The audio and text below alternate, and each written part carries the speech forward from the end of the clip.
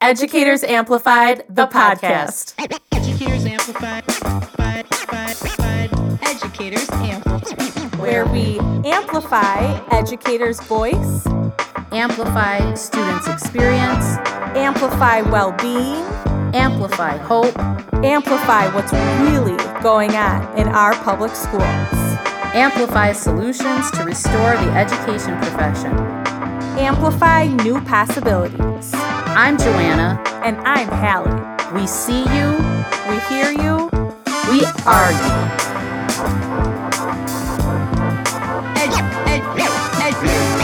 Educators Amplified. The podcast. Welcome to Educators Amplified, everybody. We see you, we hear you, we are you. Back again. Yup. Welcome. We're just really still flying high over having Zach on. We had such a good time with him, and we've been getting such great feedback. Get your learn on with Zach. If Yes. you didn't, go back and get your learn on with Zach. Yes, please. But actually stay here. No. After you listen to this Yeah. one. But we're really excited because we were able to have a really unique collaboration with another podcast. And so let's get a little intro, Joanna, first, just about what we did before we roll that. Yeah, well, we had the opportunity to collaborate with the Busted Pencils radio show and podcast. I love that play on words. I just like the busted, where it's like bust, ED, like education, Yeah. busted pencils, whatever. So the Busted Pencils radio show and podcast, man, Dr. Tim Slecker is the producer and creator of that show. And then his partner is Johnny Lupinacci. They are both teacher educators. Okay. And so actually, Johnny's out on the West Coast in Washington State. Tim's actually in Ohio right now. And so I just always love chatting with them. And we have the opportunity to do that because they're literally working in colleges, trying to recruit and then assisting people on their path to becoming educators. And, when we're down here in the K-12 system, you can often feel like where do these ideas come from or who's doing what? And it's been a great connection to have to really hear how a lot of the things that are impacting our work in terms of really heavy emphasis on rigorous curriculum and standardization is actually impacting things at the college level. But way back when, Tim was actually a big part of Educators Amplified. So when Educators Amplified first started out as a radio show, Tim was, on our standing panel, which was myself. It was Dr. Tim Slecker when he was the Dean of Education at Edgewood College. We had Marva Herndon, who's now a Milwaukee School Board member, Gail Hicks of Women Informed, and Ted Craig from WEAC Region 7, and Earl Ingram from what at the time was Resistance Radio. But Tim's been a close partner in the fight for public education and the fight for the autonomy, respect, and rights of educators. Tim, longtime supporter and fan of public education and public school teachers. Yeah, so let's just go right into it. We have a great New Beginnings collaboration between Busted Pencils and Educators Amplified, the podcast. Enjoy, everyone. We're cool. We're ready to go. Okay, everybody, this is awesome. Hello. Welcome to the first ever Busted Pencils meets Educators Amplified podcast extraordinaire. I'm Dr. Tim Slecker, the creator of Busted Pencils. I am also the co-host of Busted Pencils, and this is going to be an awesome ride. Hey, everybody. I'm Joanna Rosado of Educators Amplified, a Milwaukee area educator and union leader. Hey everybody, I'm Johnny Lupinacci from Washington State University, and I co-host of Busted Pencils and excited to be here with this exciting collaboration today. And lastly, I'm Hallie Schmaling. I'm the other co-host of Educators Amplified, the podcast with Joanna. I'm also an educator in the Milwaukee area, and I'm just a huge advocate for public education and care deeply about what children are experiencing in schools. And so, yeah, I'm excited that we're all here together to start this new collaboration. Oh, what a great lineup of awesome people. I mean, we can compliment ourselves. Hey, and here it is. And we are educated educators, and we are amplified, and we are talking education. All right, everybody, true or false right away. The biggest problem facing teachers and students is lack of access to, quote, high quality materials. I'll repeat that again. This is the biggest issue facing teachers and students is lack of access to high quality materials. Hallie, you're first. False. Can I just say that? Okay, false. You're going to have to defend that, so we'll go with the quick answers. Joanna, true or false? Depends who you ask, but I'm going to say false. Okay, false. Johnny Lupinacci.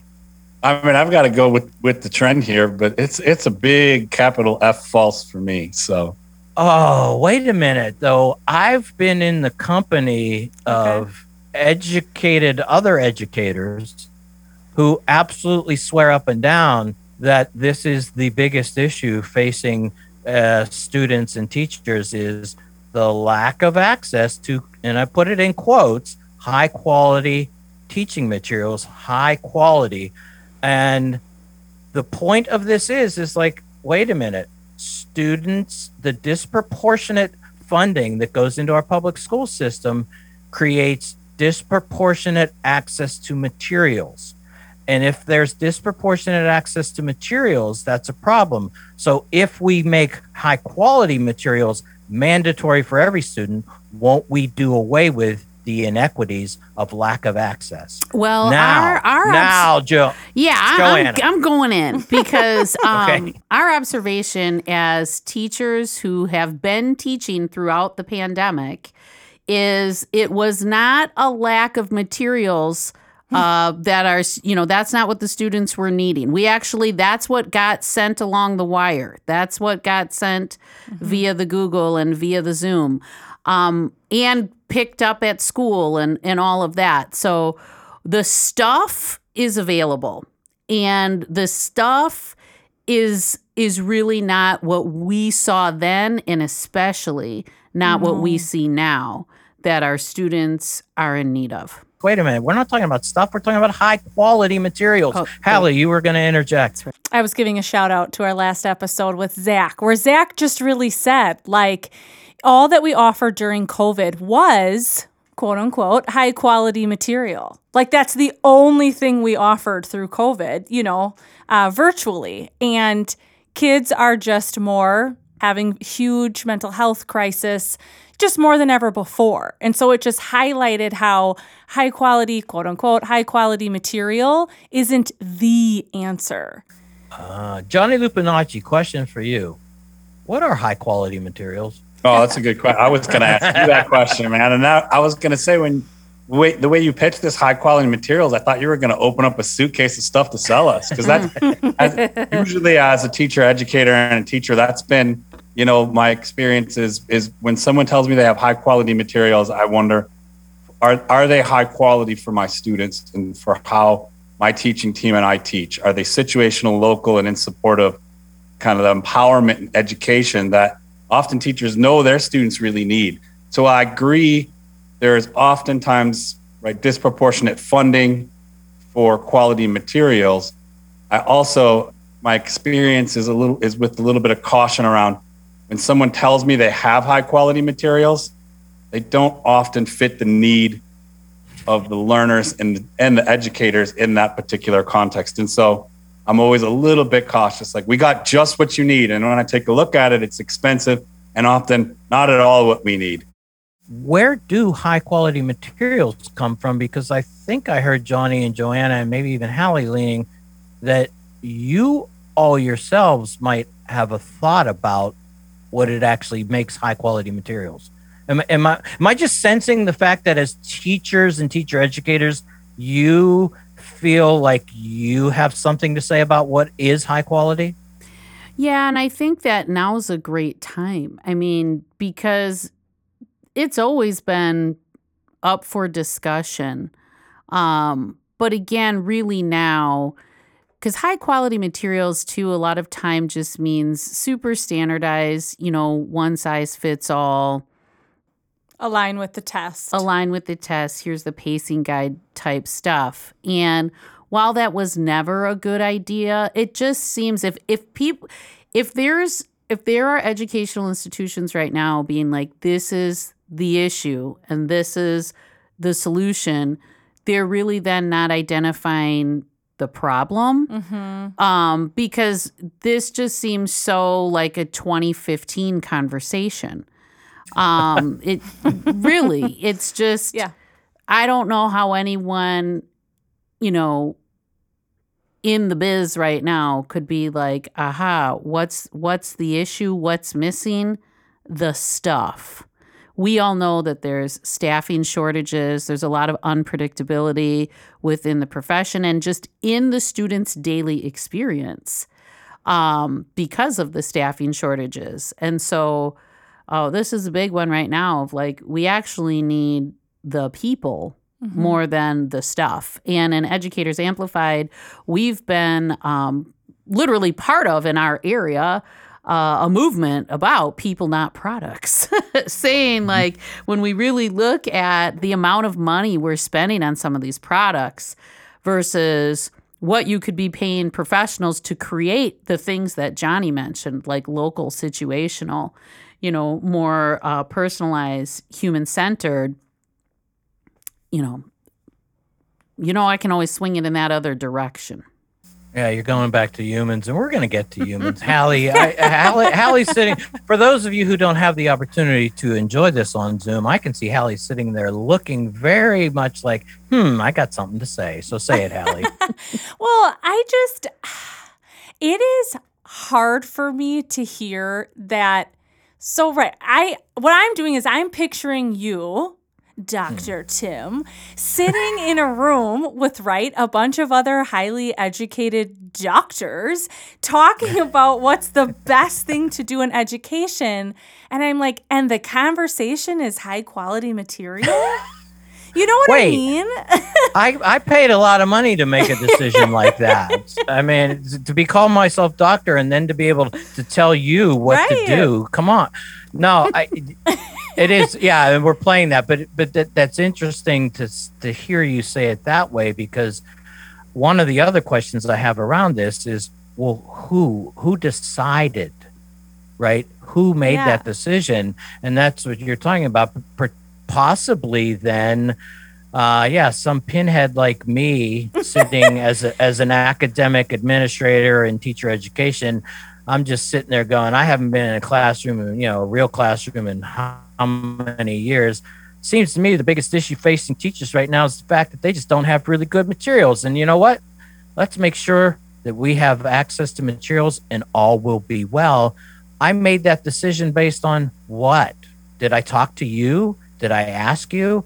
So, Johnny, as a teacher educator, the materials that your future teachers are going to use, who decides, or maybe the question, let's frame it this way, who should decide materials, pedagogy, instruction, time? Who should be making these decisions? Man, you're putting me on the spot with these big questions, Tim, but I guess that's what we do, right? We tackle big questions. And, I don't want to overcomplicate it, but immediately I start to think of, my teacher identity. I would hope that teams of students and teachers who feel that they have the confidence and support to do that together. So I would like it localized to schools as much as possible. And I know that gets difficult because that unloads more responsibility and more work on teachers. So where it gets complicated is there going to be structured time in place for teachers and their students to be making some of those decisions about the curriculum. So for me, it's some kind of hybrid of partnerships between, people who have experience developing curriculum, aligning it to, national and state standards, and not doing like the test heavy kind of leaning decisions, but really towards like what are good learning experiences together in teams within districts and schools, even if it's individual schools, teams of teachers who get to work with their students around that. It involves different, I hate to say levels, but different stakeholders in that process and centers it around students and teachers in that place. When Johnny was talking, it was making me think about a conversation I had just yesterday with a colleague about agency and autonomy, and that in order to collaborate, to create some new cool curriculum with our students, we have to first address the idea of agency and autonomy. Where the system that we've been working in skips right to collaboration. And collaboration actually is really compliance in a way.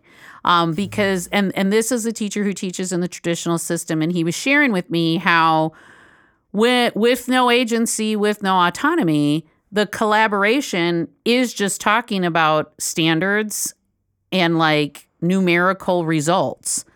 And one, that's not very useful, for the immediate needs, but then also, again, it's not very purposeful. So anyway, that was going through my mind when Johnny was talking, this whole idea of, agency and autonomy before collaboration and creation even. Hallie. Well, I just think about like kind of zooming out even more. That right, in jest, I was like, how can doctors sit in a room? But I am a teacher and I do believe in education, obviously. And I do think it's highly professional people sitting in the room. But I don't know how much even you have autonomy. Like how much of politics is involved in this that I feel like, and then, well, I should add to, and then we're in this top-down structure. So it's like the people at the top, who's probably politicians or something, trickling down their ideas, and it just gets lost through the grapevine, and then it gets to the teacher, and I'm like, none of what you're saying makes sense at all. But we don't have a system that wants to hear from us, that values our expertise. It's all very dictated and just has to go down the line. Honestly, this is just so hard. Like even hearing in a way your questions, all old questions do not apply to this new situation. You guys, you've got no idea what it is like in these classrooms right now. So even the people posing the questions, like it is so hard for us where we're like, it's like nothing's relevant. Well, okay. So the illustration question of high quality materials, true or false, really, again, was, misleading and possibly because you really now are getting at what we really wanted to talk about, which is, compliance, agency, all of those things. But I heard you say it, Hallie, system.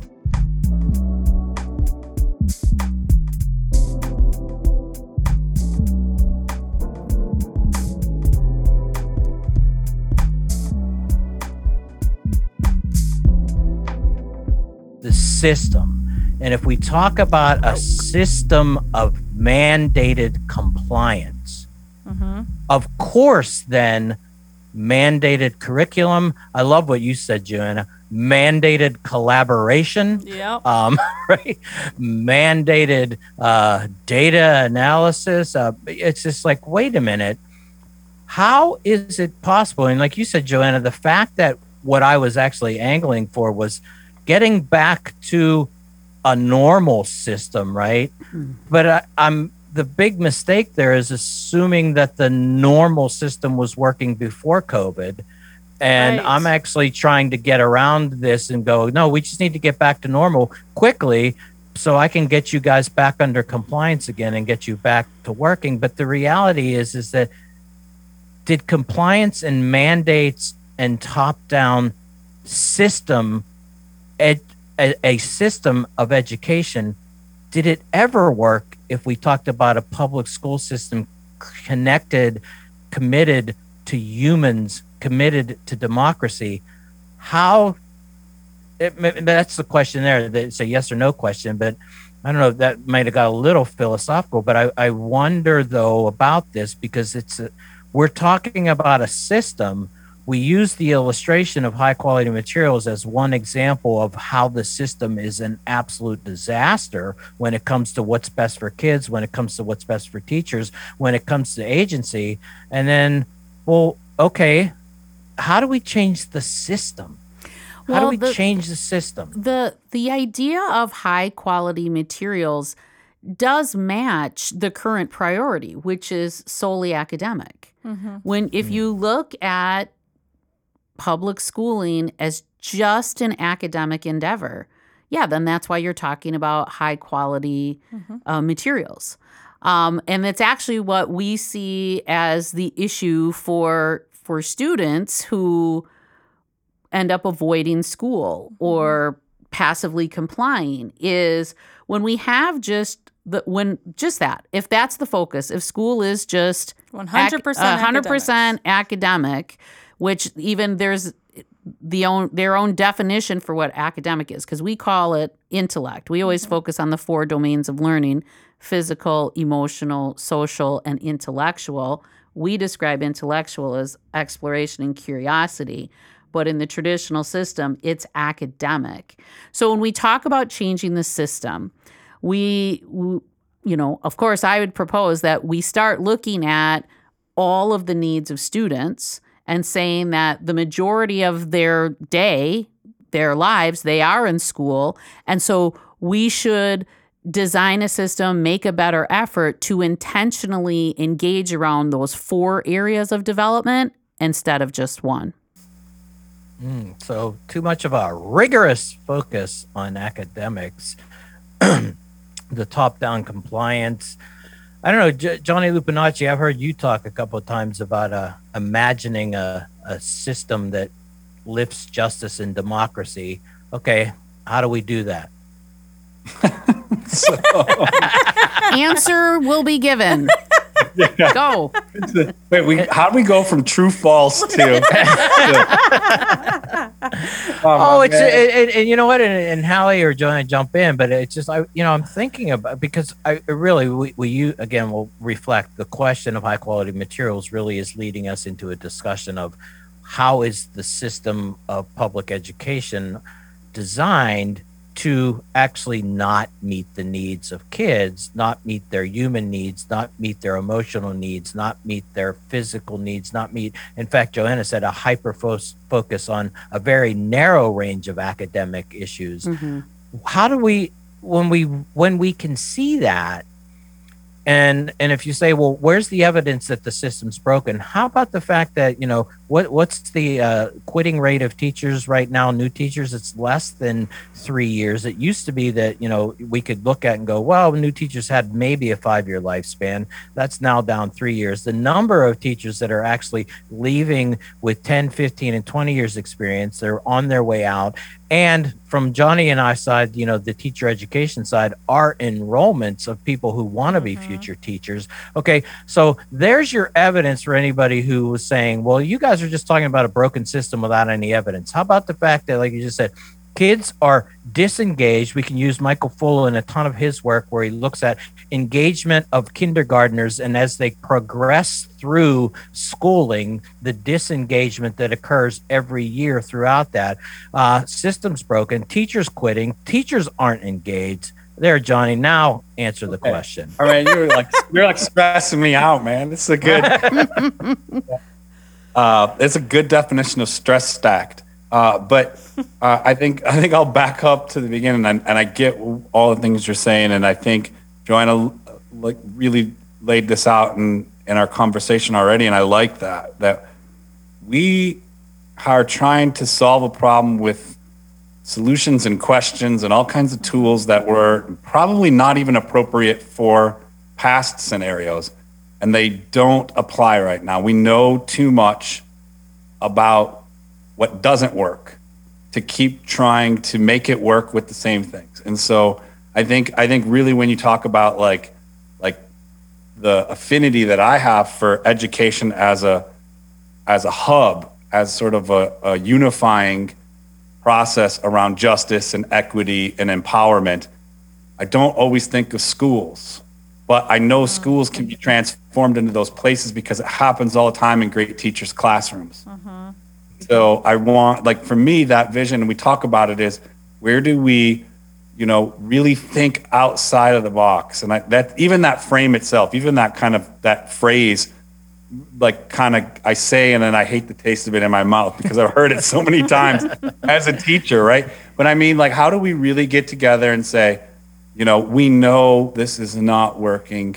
Tim, you gave us evidence that started to even stress me out, and I know all that stuff, right? But I'm just saying, like, really, we're living it in very real ways. It's embodied. We're feeling the suffering of our students, of the families and communities in our schools, and of our brothers and sisters who are teaching in classrooms. We're bonding around the fact that even our leaders, that rate of push out right now and demoralization and real health decline for school leaders is a very real statistic, right? We're losing principals and superintendents at a pretty alarming rate. Now, teachers, we've normalized this. We're just like, oh yeah, man, we get burnt out quick. We lose people, maybe having heart attacks and high blood pressure and all kinds of stuff. Just part of teaching. How do we begin to do differently?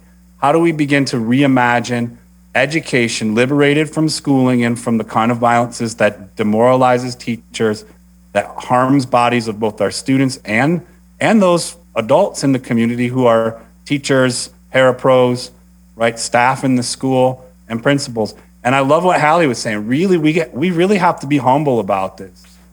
It's all hands on deck. So, like, there isn't any professor in the world, I don't care how good your book is, right, that you can't roll up on any school and have the solution. We just know it. There's I don't think any of the folks writing and leading right now have that expectation. But we have to sort of debunk all that hubris and come with humility to say, how, as groups of stakeholders in this together, can we really reimagine what might work?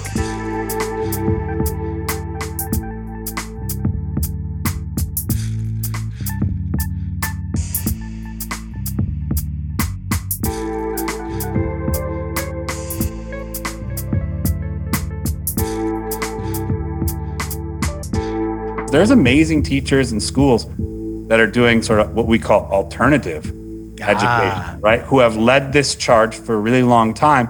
And I don't always want to put the spotlight on them either, because, I mean, I was in one of those schools too. And it's like, as soon as we got found out, it was like we were normalized faster than we could handle. It was all hands on deck to see how they're actually assessing this and what are the learning goals. And really quickly, we started losing all of that authenticity that we had and that relationship and trust we had in our community and with our students started to fade. Johnny hit a lot of things that's really central to the work that you guys do, quote, and we'll just say it, as alternative educators right now, and whatever that means. But when Johnny talked about schooling versus education, in my conversations with the two of you, you really seem to be talking about the fact that what occurs and what is problematic is what Johnny said, schooling.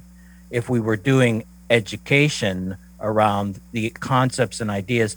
So Joanna and Hallie, just for listeners, new listeners, particularly to the Extraordinaire Podcast Combination, give us a sense of the work you do as teachers. Well, okay, it's bigger than even though the work we do as teachers, because like what Johnny just said. And so that's what, maybe I'm like the poo-poo at the party right now, because I'm like, again, guess what? Reimagine. Sounds wonderful. Not if you stuff it in the container we have right now. Yeah. And so that's what we keep coming against, that. And you know what? Hell, I'll even give it to the products. Maybe there's some great products. I doubt it. But we keep putting it into the same structure. And so when Johnny too was talking before about, like, you know, that what it can be, part of it is nobody wants to say, you know, they say it peripherally, like maybe, you know, or a little bit, they're like, oh, it causes harm. But nobody says right now, like, what we're doing is unhealthy. Mm-hmm. It's been unhealthy. Mm. And so then there's something deeper, even though with the change process, because it just is everybody's schema. Like, The schema is what school is right now. And it is very hard for people to detach from that. And so Hallie and I's process as alternative educators has been way more about unlearning than learning. And how do you really do that? Keeps going back to some of the things that keep being mentioned here. Like, if you really just listen and observe children, you will find your way. You will know what to do. Like, the answers are right in front of us. And how frustrating for them that people are always like coming to them being like, no, this is the thing that'll make it better. This is the thing that's going to help you. Like, even the most dysregulated child can really, when you sit down with them, can really identify their needs and some things that would help and some ways that they'd like to learn. And, or you can pull out of them the strengths you do see, where you are like, you do learn through this way. You are making these things. So sorry if that didn't sound really succinct. No, Maybe you're good. Hallie wants to add something, but when I hear it, I'm like, we can have all the great ideas. Like right now, the point I'm at as a professional is, yes, I've been doing this different thing for 10 years. But it's always viewed as something over there in that small space, keep it contained, or like Johnny said, don't get found out. There's really not an invitation for the larger system to change. No, Hallie. because the standard or the example of what everyone should be is what exists right now. That is still so pervasive in our schools. That like the exemplar, the thing that everyone should do is what we're doing. So when a child can't, it's the fault of the child. And so then I guess we have to offer some alternatives. And so what I really think about is I don't know how long ago it was, maybe 3 years into teaching with Joanna, where she really was like, do you work for the students or do you work for the administrators? Because they can't be the same thing. And like, you can't actually do both.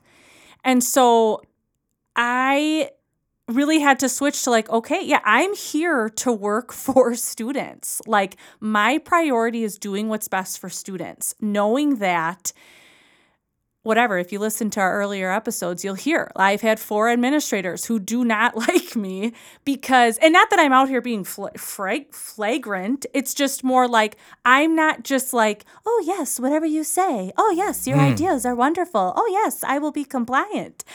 I just am more like, oh, this doesn't really make sense for students. So, right, I've hidden myself in this alternative school, but I'll also say when connecting to what students need, I've just gotten really human. And I think what schools are missing is really development, understanding where children should be developmentally, and also just understanding how we work. Like, we've got a whole nervous system inside of us that, like, really, there are just really pretty simple ways to help people be balanced and calm.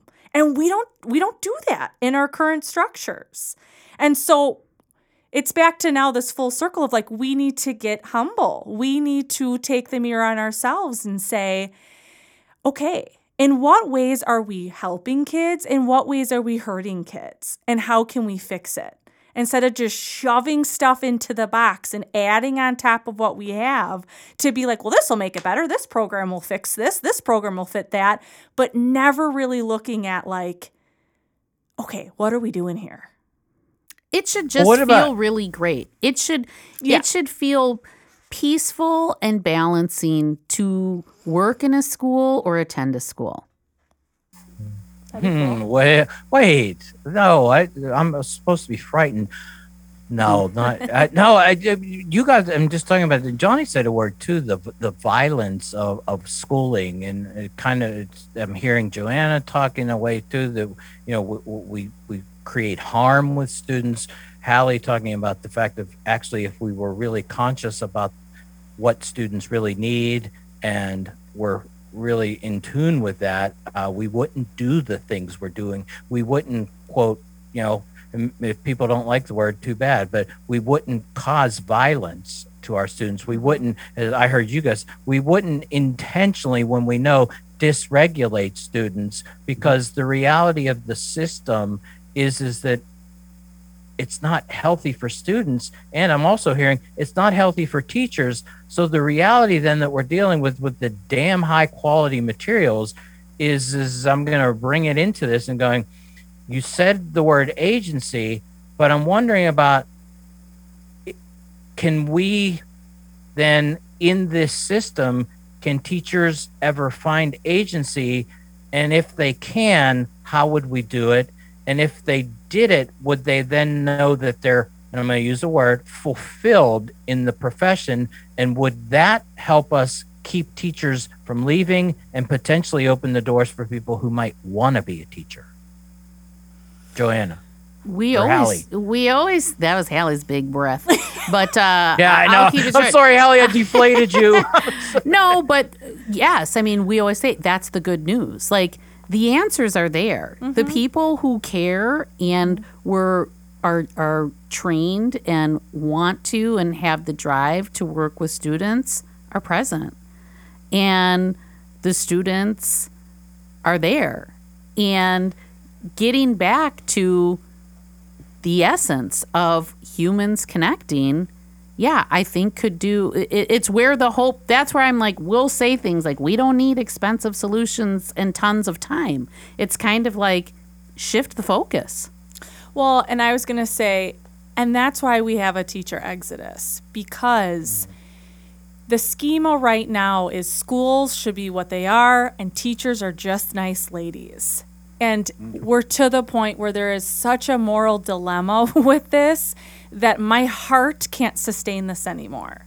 That teachers really are like, I can't keep having this separation. I can't keep, like my heart won't just sustain this. I can't keep being praised for all the quote unquote sacrifices I do. Because, during Teacher Appreciation Week, it was all, thank you for your sacrifices. I'm like, I'm a professional. I don't think I should have to be sacrificing my time, sacrificing my mental health, sacrificing my physical health. It doesn't have to be this complicated. But yet we're in this big issue, like all these things and disconnects, and teachers like, I can't. But could they do it in a different system? Could they do it if they had autonomy and agency? Yeah. That's why they went into it. Like for anyone, anywhere, what is fulfilling? To make your own choices, to work through your strengths, to be able to contribute something meaningfully, and to connect authentically. That's like Johnny, the your human strength- experience. Well, okay, so then the Johnny Lupinacci, the strengths, playing to our strengths. Joanna and Hallie, as teacher educators, Johnny, or Joanna and Hallie telling us something we should be listening to? Yeah, absolutely. I think when we're looking at like where do we go from here, really, where are we at and what we know and where do we go from here, I think we're discussing some of those hard truths that have to be part of this. Is that we've for a long time said stop blaming students and really now it's in like stop blaming students and stop blaming teachers, and it's not, the system itself is not working, and when are we really going to be willing to be bold enough to radically depart from the current system? And that's kind of, for me, what's situated there. How are we all hands on deck for that kind of work and what that looks like? And I think that's really important. For me, Tim, too, as well, as we're talking around all this, I cringe because I hated having to do that same kind of decision that Hallie talked about. Because I was good friends with my principal, and she was probably one of the best principals I ever had. But she told me the exact same thing you talked about, Hallie. Like we had to make a decision. She looked at me and she said, "You're gonna have to choose. Who do you do this job for?" And I think that was a real aha moment for me, because we are primarily, most of us who teach, I don't know, and I hope it's all, but most who teach are advocates of children. And that's where there's so many moment to moment decisions that we make, that if you truly believe in children's rights right? And I come back to that as an organizing document. Like if we really like honor, like Joanna said, like sit down with kids. Their behavior is a communication, even if they're quote unquote difficult learners or difficult behaviors in classroom. All of us teachers who have spent time around children who are advocates of children's learning and children themselves as humans, we understand that they are communicating all the time their needs. And it's part of it ought to be more part of our training, but it's part of our expertise and our craft and our apprenticing with veteran teachers who are great at this, to learn to read those behaviors as communication and to help shape classroom and learning in schools around those. You know, and I don't want to say like we're fitting it back into the old kind of packaging, but I can't go enough back to the book, The Power of Their Ideas, right? Remember Deborah Myers and being the school principal who really decided to do school different. Mm-hmm. And that's the kind of school I taught in. And it was really a hard truth when the principal who I idolized looked at me and told me that was the choice in front of me. Hallie, like it was real. Like, you're going to have to do, like, because I was like, I don't know what we do in this situation. She's like, I know what I have to do. Right. But I also know what I hope you do, because you have to be are you an advocate of children?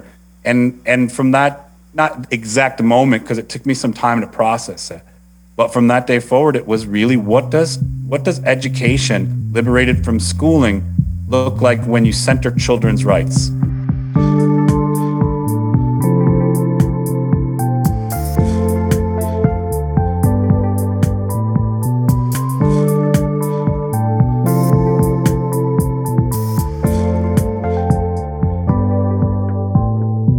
And there's a wonderful like the Declaration of Human Rights has the conventions on the rights of the child.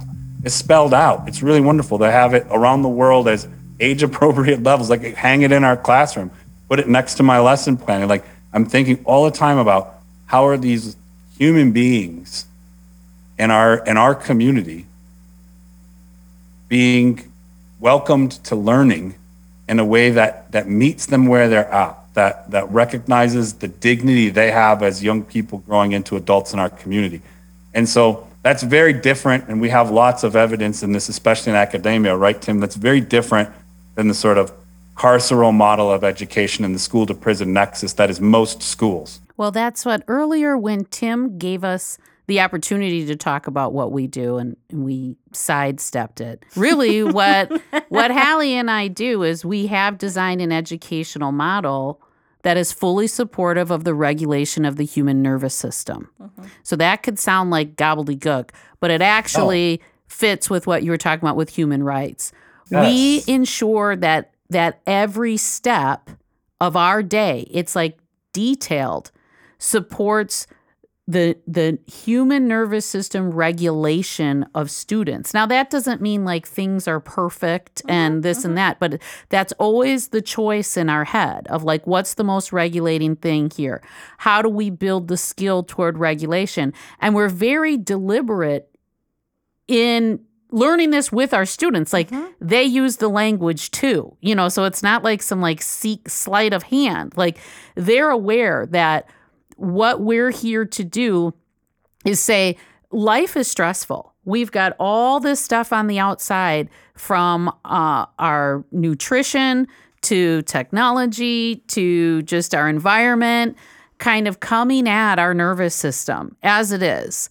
And so how do we make sure that when you're in school and when you're in our care and when we really want to help you develop, to your greatest potential, that we're going to support your nervous system so that we can get to that. And so we give our students what we call the right to regulation, and we mean nervous system regulation. And very simply, it includes three things. We say, our students have the right to a regulated school environment, meaning really kind of the sensory and environmental things. Mm-hmm.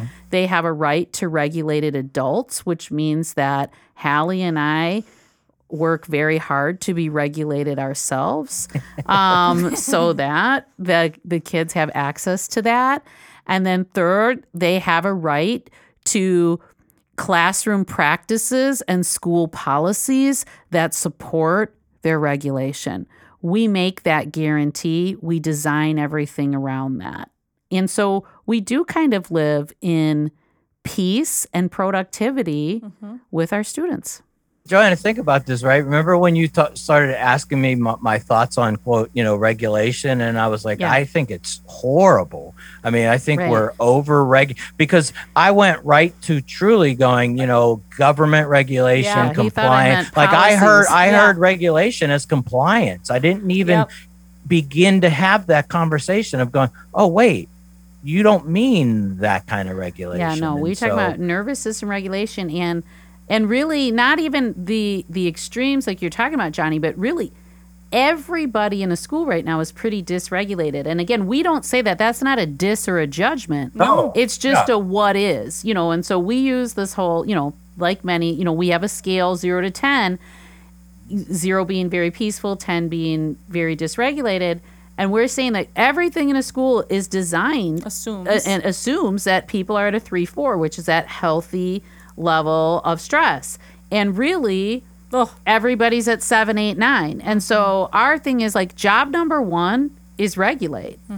And but again, and our adults don't realize where they're at. So there's this aspect, like you said, in teacher education of not giving the language. We've got it. We We've wanna got teach it, and that's what we try to share with our colleagues. But it's different, right? Because again, the system says you're the teacher, you're in control, you know everything, Yep. and It's- we're oh, like, man. and how humanizing and deep the connection though is, like, I mean, nearly every day, right? I tell the kids, I'm like, I'm dysregulated too. I'm in this with you guys, like. I had a hard time getting up this morning. We're all in it, you guys. We're going through this. In case somebody gets lost in the jargon or something like that, I'm just breaking it down. It sounds to me like you're saying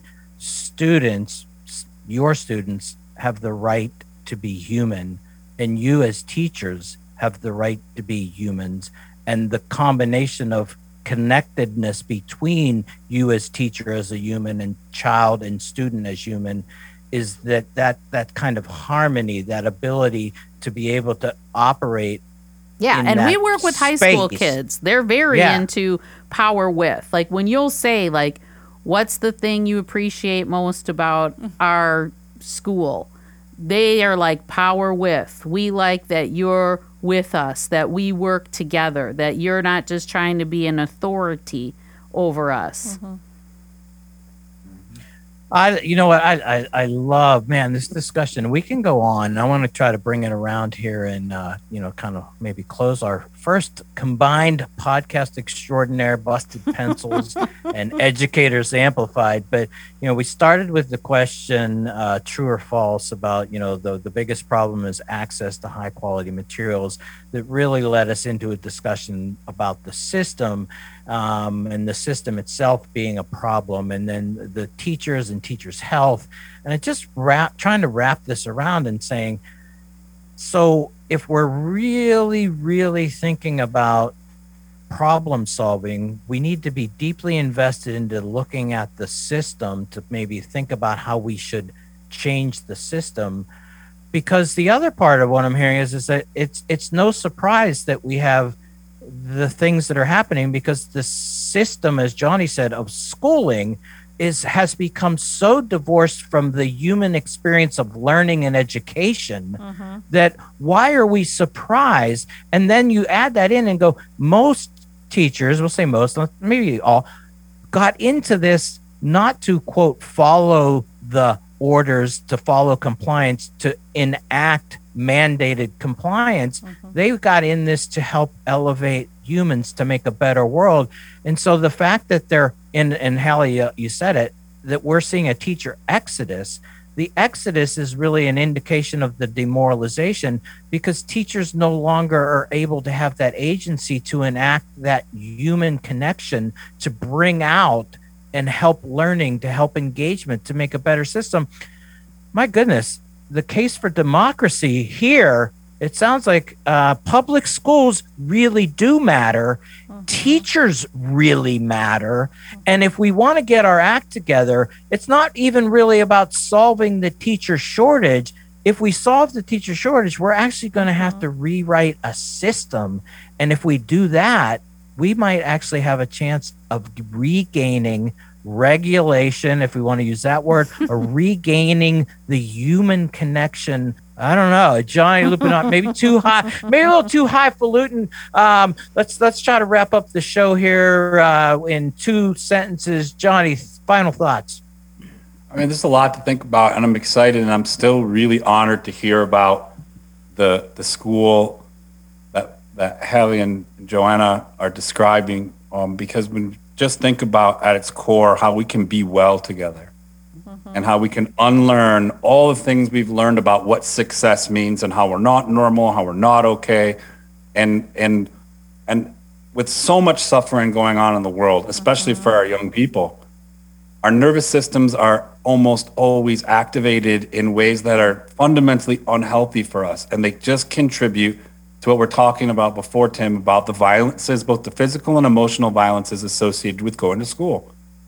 And every teacher that begins to face that in what we'll call like most of schools around our country, really around the world, but they go into schools, and at a certain point, you can't walk through a school without your throat really tightening up, because you're witnessing constant violence against children, and one infringement of rights after another. And so to hear of schools that center children that way and empower them through the most really, to me, the fundamentally most empowering thing we have is our self-regulation and our ability to connect with others in peace and balance. Peace is not passivity. It is active.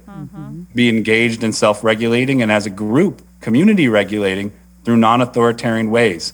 I have a new sense of hope and joy for a transformation from what is schooling to really healthy education, to being present at the birth of ideas in young people. And what an empowering way, no matter where they go, right? College, community, into careers, to have that skill as a future citizen in any community is going to, eliminate so many injustices for them in the future. And so that's where I'm at, Tim. My son is just like, I'm overwhelmed with hope and joy hearing about the education happening for the students and for the teachers that work with Hallie and Joanna. Oh man, Joanna and Hallie, you guys got to be blushing back there in Milwaukee. We're cackling. Yeah, that we're- was I hear nice. that. It makes me think about, to put it succinctly, instead of the school to prison pipeline, we want the school to peace pipeline. Oh, nice. Boy, Hallie summed up Johnny in a few little words there. It took John. I said Johnny 2 sentences. He went on for I know, I couple was minutes there, but- starting to count, and then I lost track. and Hallie just sums it right up. It's Yeah. like school to pee. Okay, Joanna, final thoughts. I just always think the conversation is powerful, the connections, getting it out here. Again, something that we find through Educators Amplified is, the statistics, I guess, are true. Like 80% of parents or the public trust in teachers. They're surprised to learn that teachers don't have a lot of autonomy and agency. And so I don't know, something about our conversation today has me thinking about that, and hopeful for our audience that listens, that again, you really can trust, so we talked about like violence and harm, and we were talking like, not actual violence and actual harm. But Physical. So on one hand, it's not like don't be in fear and alarm. Like, we can trust in our educators. We have to build a system around them that is centered around what they know professionally and is centered around the needs of students. And so instead of wires getting crossed, like, the public trust is there.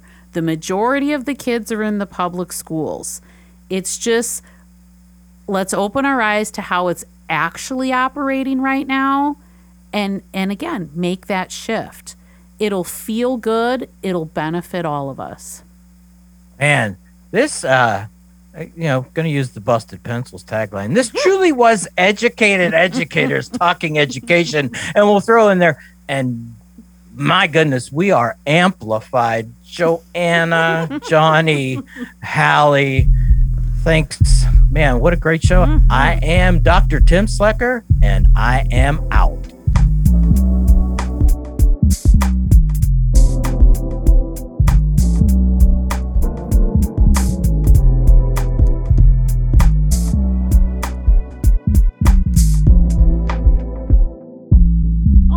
So thank you so much, Johnny. Thank you so much, Tim. This has been so great. And we just want to hear from everybody else. Like, what did you all think?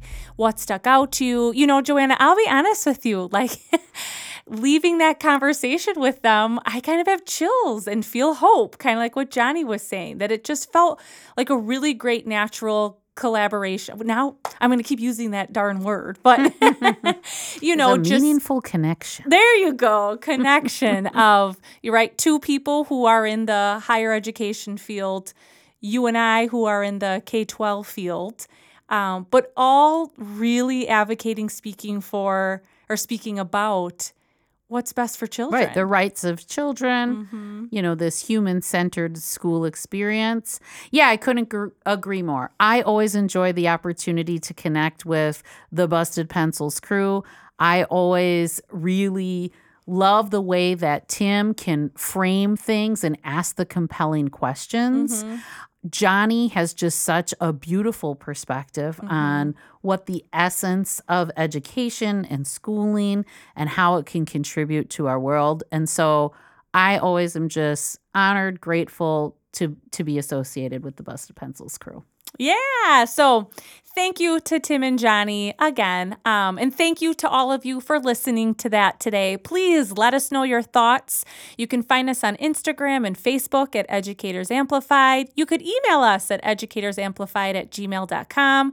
Whichever way works best for you, let us know. Like it, share it, all that good stuff. Let us know what you're thinking out here. We want to keep amplifying you, amplifying what's going on, and take care of yourselves. Thank you. End of the school year is near.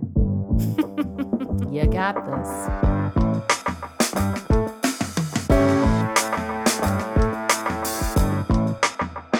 Educators Amplified, the podcast, is recorded at Silver City Studios in Milwaukee, Wisconsin. Theme music composed by Josh Everett, with original music by DJ Drip Sweat. Thank you to our sponsor, WEA Academy. Educators Amplified, the podcast.